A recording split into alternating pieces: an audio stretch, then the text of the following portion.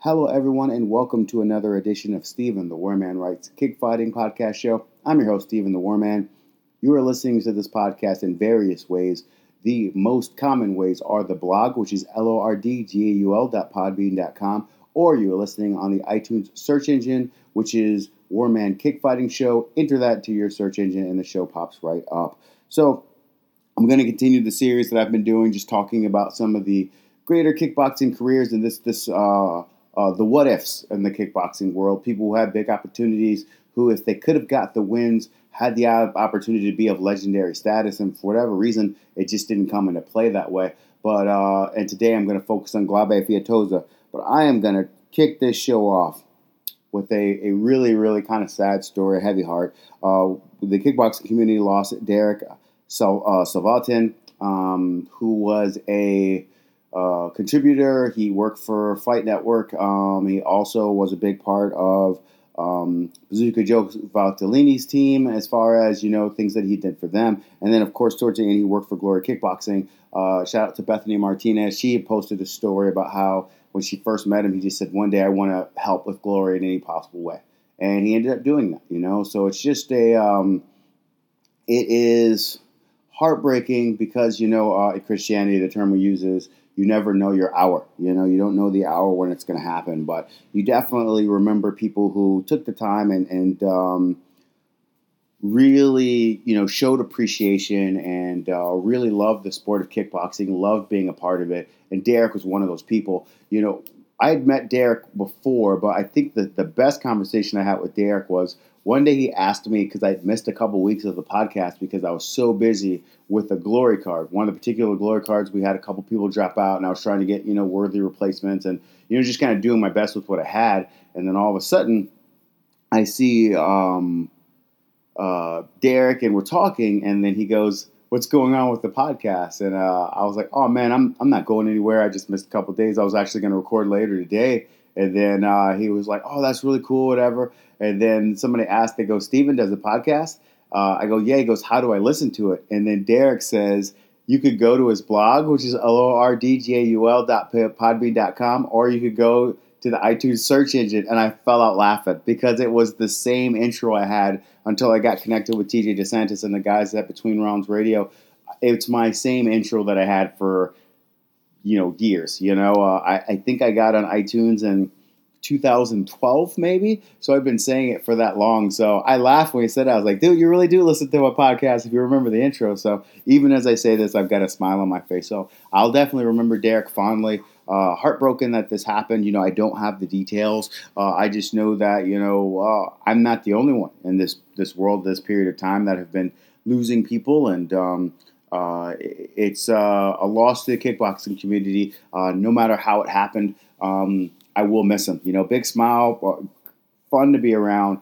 Just definitely miss it. I'll miss him, and I grateful for his service to kickboxing, and I'm grateful to see all the kind words that people had online about him. Because in the end, I don't know if everybody shares. We all share different faiths, and of course, I come from a Christian perspective as far as how I live my life and my dedication to Christ.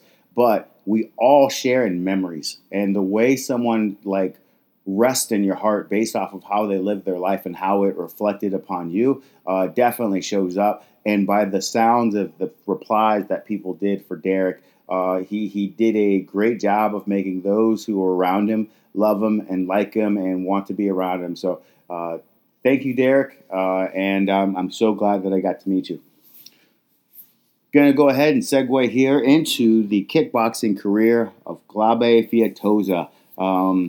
Glaube Feitosa is one of the premier Kyokushin karate style fighters. He has done something that will last in the history of kickboxing forever. So, for example, I talked to people before about this. The person that, for example, the Shahid El-Haj.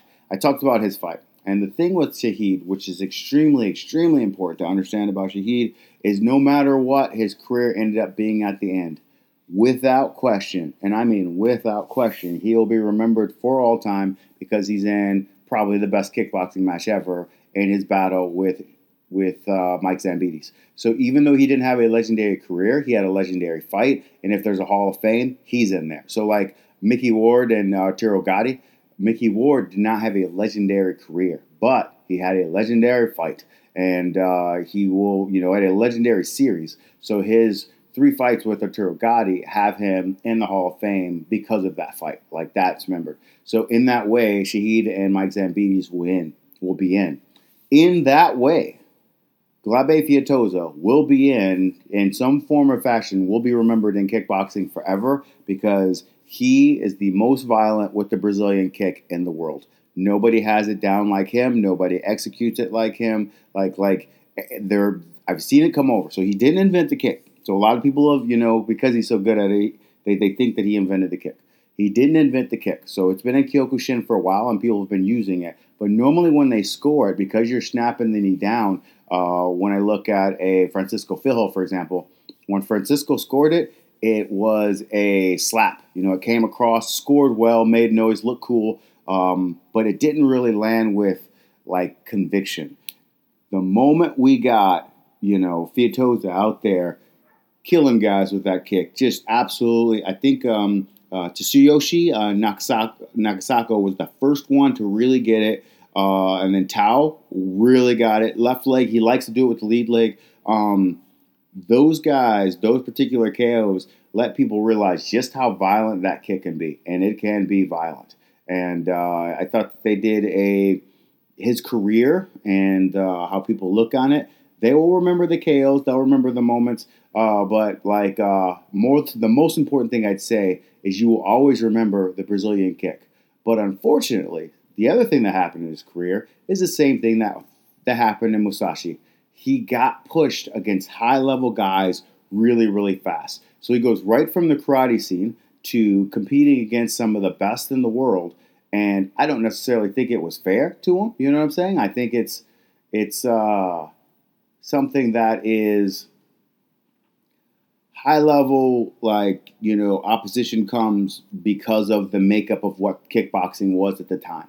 If you look at Andy Hoog, Kyokushin guy, thrown right in there. Francisco Filho, Kyokushin guy, thrown right in there against elite guys. Filho had a great start, you know what I'm saying? Hoog had a rough start. But to take the time and get down the kickboxing, get the boxing, I think it is something that I would have liked Feitosa to have the opportunity to do, which makes me wonder what would have happened if he had it. But it just wasn't the nature of how kickboxing was at the time. In their minds, he had this huge, great Kyokushin background. He went against a lot of the best guys. He was able to play punches and low kicks with them, even though the punches weren't to the head. So they always rushed you. They put you right in there against elite guys.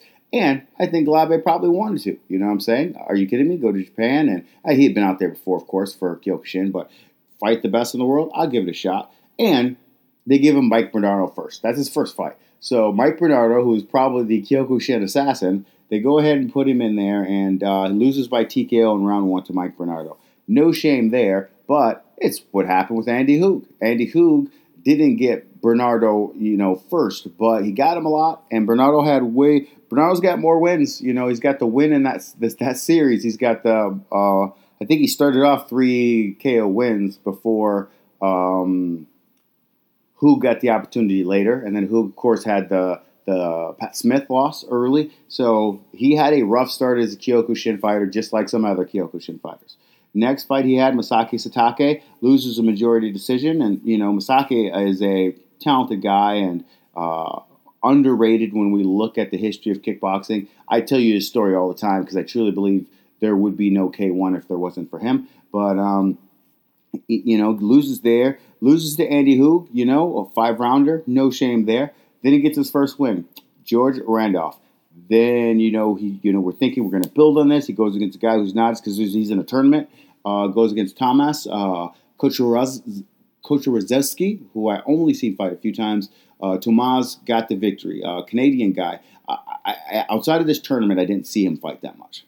Then he gets Mirko Krokop, and you look at this, and you see Mirko, you see Hoog, you see Satake, you see Bernardo. What a rough start. That is how he started his career. Rough start. George Randolph, huge guy, was able to get the victory over him. But overall, 6 fights with 1 win has a lot to do with who he fought. So Then we get the first look, as I mentioned before, Tsuyoshi Nakasako. That is a the left Brazilian kick, for the win. That's what got that started. Then he gets Mike Bernardo. Then he gets Musashi. Then he gets Martin Holm. Then he gets Peter Arts. Rough stretch. He's getting elite guys right off the gate. It's tough to get your feet under you when you get that. Holm was, showed a lot of great kickboxing skill, before injuries, and then of course the depression. I've talked about Martin Holm before. Martin Holm was important to me as a kickboxer because when I got into this game around this time, me and Martin weighed the same. So we were both 6'2", 217, and I was like, how am I going to fight with these bigger guys? And then I seen Martin do it. He's a southpaw, so we had a different style, but seeing him helped me, with my confidence going against bigger guys. Holm was legit. Sashi was legit. That was a draw, I should mention. He had some legit opposition really, really early. Then he gets an opportunity to get a win against the Pavel Mayer, who was a solid kickboxer, huge guy, solid kickboxer, good win there. So shout out to him and the things that that was the first big win I'd say of his career was Pavel Mayer. Gets a victory over Alistair Overeem in a kickboxing match. Alistair much smaller at this time, but in a Kyokushin versus K1 2004, they had how K1 did those events. Left hook stopped Alistair Overeem. Then he gets the Brazilian kick over Tao, as I mentioned before. Then he goes against Ernesto Hus. No shame there. Then he picks up steam a little bit. And notice the names that he gets. Chet Congo. You guys have heard that name before. He had a good run in the UFC. Good run in Bellator as well. Made some good money in his fight career. Dewey Cooper in the tournament. Carter Williams in a tournament. And Gary Goodrich in a tournament. That level of guy allowed him to develop the skill that it would take to be better down the road. It is so important that he had this. It's huge because without this, it's just he's going against killer after killer after killer. Then finally they slow it down and they say, hey, we'll give you some guys who are probably a little bit more manageable. Now at this time, Carter Williams was still the favorite to win a lot of the U.S. stuff. He showed a lot of potential. We'll be doing an episode on him one day, but he showed good kickboxing skill. Good kickboxing talent and power. So Carter was a good victory. Dewey Cooper, of course, had the hit and run style as far as his kickboxing because he wasn't the biggest guy, but he was able to get big offense on Dewey despite the movement. He's able to get Carter, and then of course Gary Goodrich is always, he just found some guys that he could slug with. He was able to, get some knockdowns and knockouts to get himself to the final, and he ran into a unformed, very, very mean Glaube Feitosa, and then again he gets caught with a Brazilian kick. Smooth tournament victory for him, but it's 4 fights that helped him develop his brand. Then he gets Semi Schelt, no shame there. Semi, of course, went on to be one of the all-time greats. Goes back to getting Gary Goodrich, gets the victory there. Then gets a Musashi fight, gets the victory there. So I look at this, and because he was a reserve for that tournament, so he loses his Schelt. Gets in, beats Gary in a reserve, beats Musashi when he gets thrown into the tournament. Very mean knee KO there, should be mentioned. So he gets Musashi. Then he gets Semi Schelt in the final, and he loses by knee KO. But he was able to get to the K1 World Grand Prix final after all the things that he went through in the start of his career. Very similar to Musashi, because Musashi had the early start against pretty high opposition, and it took him a little bit to get the feel. And then finally he makes it. He gets the victory over Sefo, gets the victory over Arts, and then he loses to Bonjowski. But he's able to make it to the final, and then the following year he gets another victory over Sefo, gets Gogla Gunnarsson just because of how the tournament bracket worked out, and then he gets another shot at Remy, and it just didn't happen. He wasn't able to beat Remy. They went 5 rounds that time, but he really did do a good job of competing, against high-level guys despite the start that he had. You just couldn't have a tougher start than he had. So Glaube Feitosa was able to accomplish the same thing, a karate-style guy who was thrown in there against elite dudes and had to figure it out on the fly. So, and the on the fly, I should mention, is his debut was in 1998. We're in 2005 that I'm talking about all this. So gets there, and then somehow this guy gets to opposition that's like just below the elite guys, and it helps to show his talent again. So he gets a Musashi fight again, wins in a single fight, gets a fight with Paul Solwinski, and that was in the opening round of the K1, I think the elimination round of K1 in 2006. Then he gets Ruslan Karev, and then he loses to Peter Arts, no shame there. Then he loses to Roman Bonjowski. Then he gets a victory over Shahid Arab as another step back. So Karev, Solwinski, Shahid Arab, those guys are kind of in the same place. Peter Arts, Roman Bonjowski, Semi Schelt again. My goodness, this is the third time he's fought Shemi in, a year and a half. So that is a rough, tournament go. But he was able to get to the tournament final again in 2007, just because that's kind of how the brackets worked. It worked out for him to get those opportunities despite things that had happened earlier in the event. I think, what was it? I can't remember the exact moment, but the problem, of course, is he kept running into semi, and the elite guys on his resume make everything tough. Move forward, he gets Alex Roberts, gets a left hook KO there. That would be, he gets one more KO in 2009 over Junichi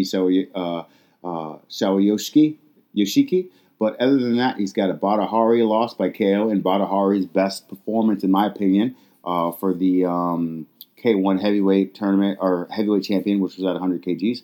And then also, he finishes his career with 2 losses to Errol Zimmerman, one in the K1 16 and 2008, and the other in the K1 2009 16 final. So the same round for both. Despite these losses, we will remember Glaube Feitosa. As I said, the Brazilian kick mattered a lot. But one of the things that I say is, if he was able to figure out the offense, figure out the defense, figure out how to sustain and win rounds longer, just kickboxing flow. He could find offense here and there, but he never really had. There's not a lot of fights where I was like, okay, he's in his rhythm. You know what I'm saying? Outside of that tournament, I never really felt that. But he was able to get the right guys at the right time, and man, did he have explosive KO power. He could find you and he could hit you. If he could have put it together, could have beat Shields, could have beat Arts, could have beat Bonjowski, could have beat Zimmerman. What I mean by that is, could have doesn't necessarily mean he had the talent to do it or not do it. It means he had the fights. And a lot of people, when they look back on their career, they didn't always have those opportunities. You look at Patrice Corderon, you look at Yunus Al-Mansani. There's a lot of super talented people that didn't get the fights. He got the fights. He had the opportunities. It's just, I wonder if he would have been better served if he had a kickboxing career before he went into this awesome, lineup of the best in the world. But I think he had a good run. I think that he, the thing that motivated me to do this is I'm making these highlights for kickboxing. And as I go through the highlights, I was watching an old, K1, kind of all access thing, and it shows him in the background after he loses to Zimmerman and he's walking. He's just talking about how he's too old for it. And his team's trying to tell him, how I coach, so I'm used to doing this, where you're trying to be there for someone, and we all do it in different ways. And his team was trying to tell him, dude, you did a great job. No one could have done what you did. You're out there fighting great. And then he also, just the agony of, because he's back there with Monster. He's back there with Teixeira. And Teixeira just won. So they're sitting next to each other, and you see the contrast. And you see the victory, and you see the agony and defeat all in one picture. That is our game. That is the game of fighting. And it was that sullenness that was on his face, and remembering where he was and how he felt and so on. And I go, bro, even though you lost to Errol Zimmerman here, you really did fight nothing but elite guys for a really, really long time. And anytime you got someone that was your level or starting, you fought well, and you just did your best. So, going to go ahead and wrap the show up there. I'll be back next week. I've got a couple options of people that I want to talk about. I really think Glaube had a solid career, got to travel, got to do some good things, learned a lot. The sport will learn a lot and remember a lot from him. So good stuff from him, and I know he probably wanted more, and he worked hard. It's just, would he have been better served if he got a kickboxing career to help him? So time will tell. All right, everybody. Thanks so much for listening to the podcast. God bless, and I look forward to seeing you guys next week with another episode. Everybody have a good one. Peace.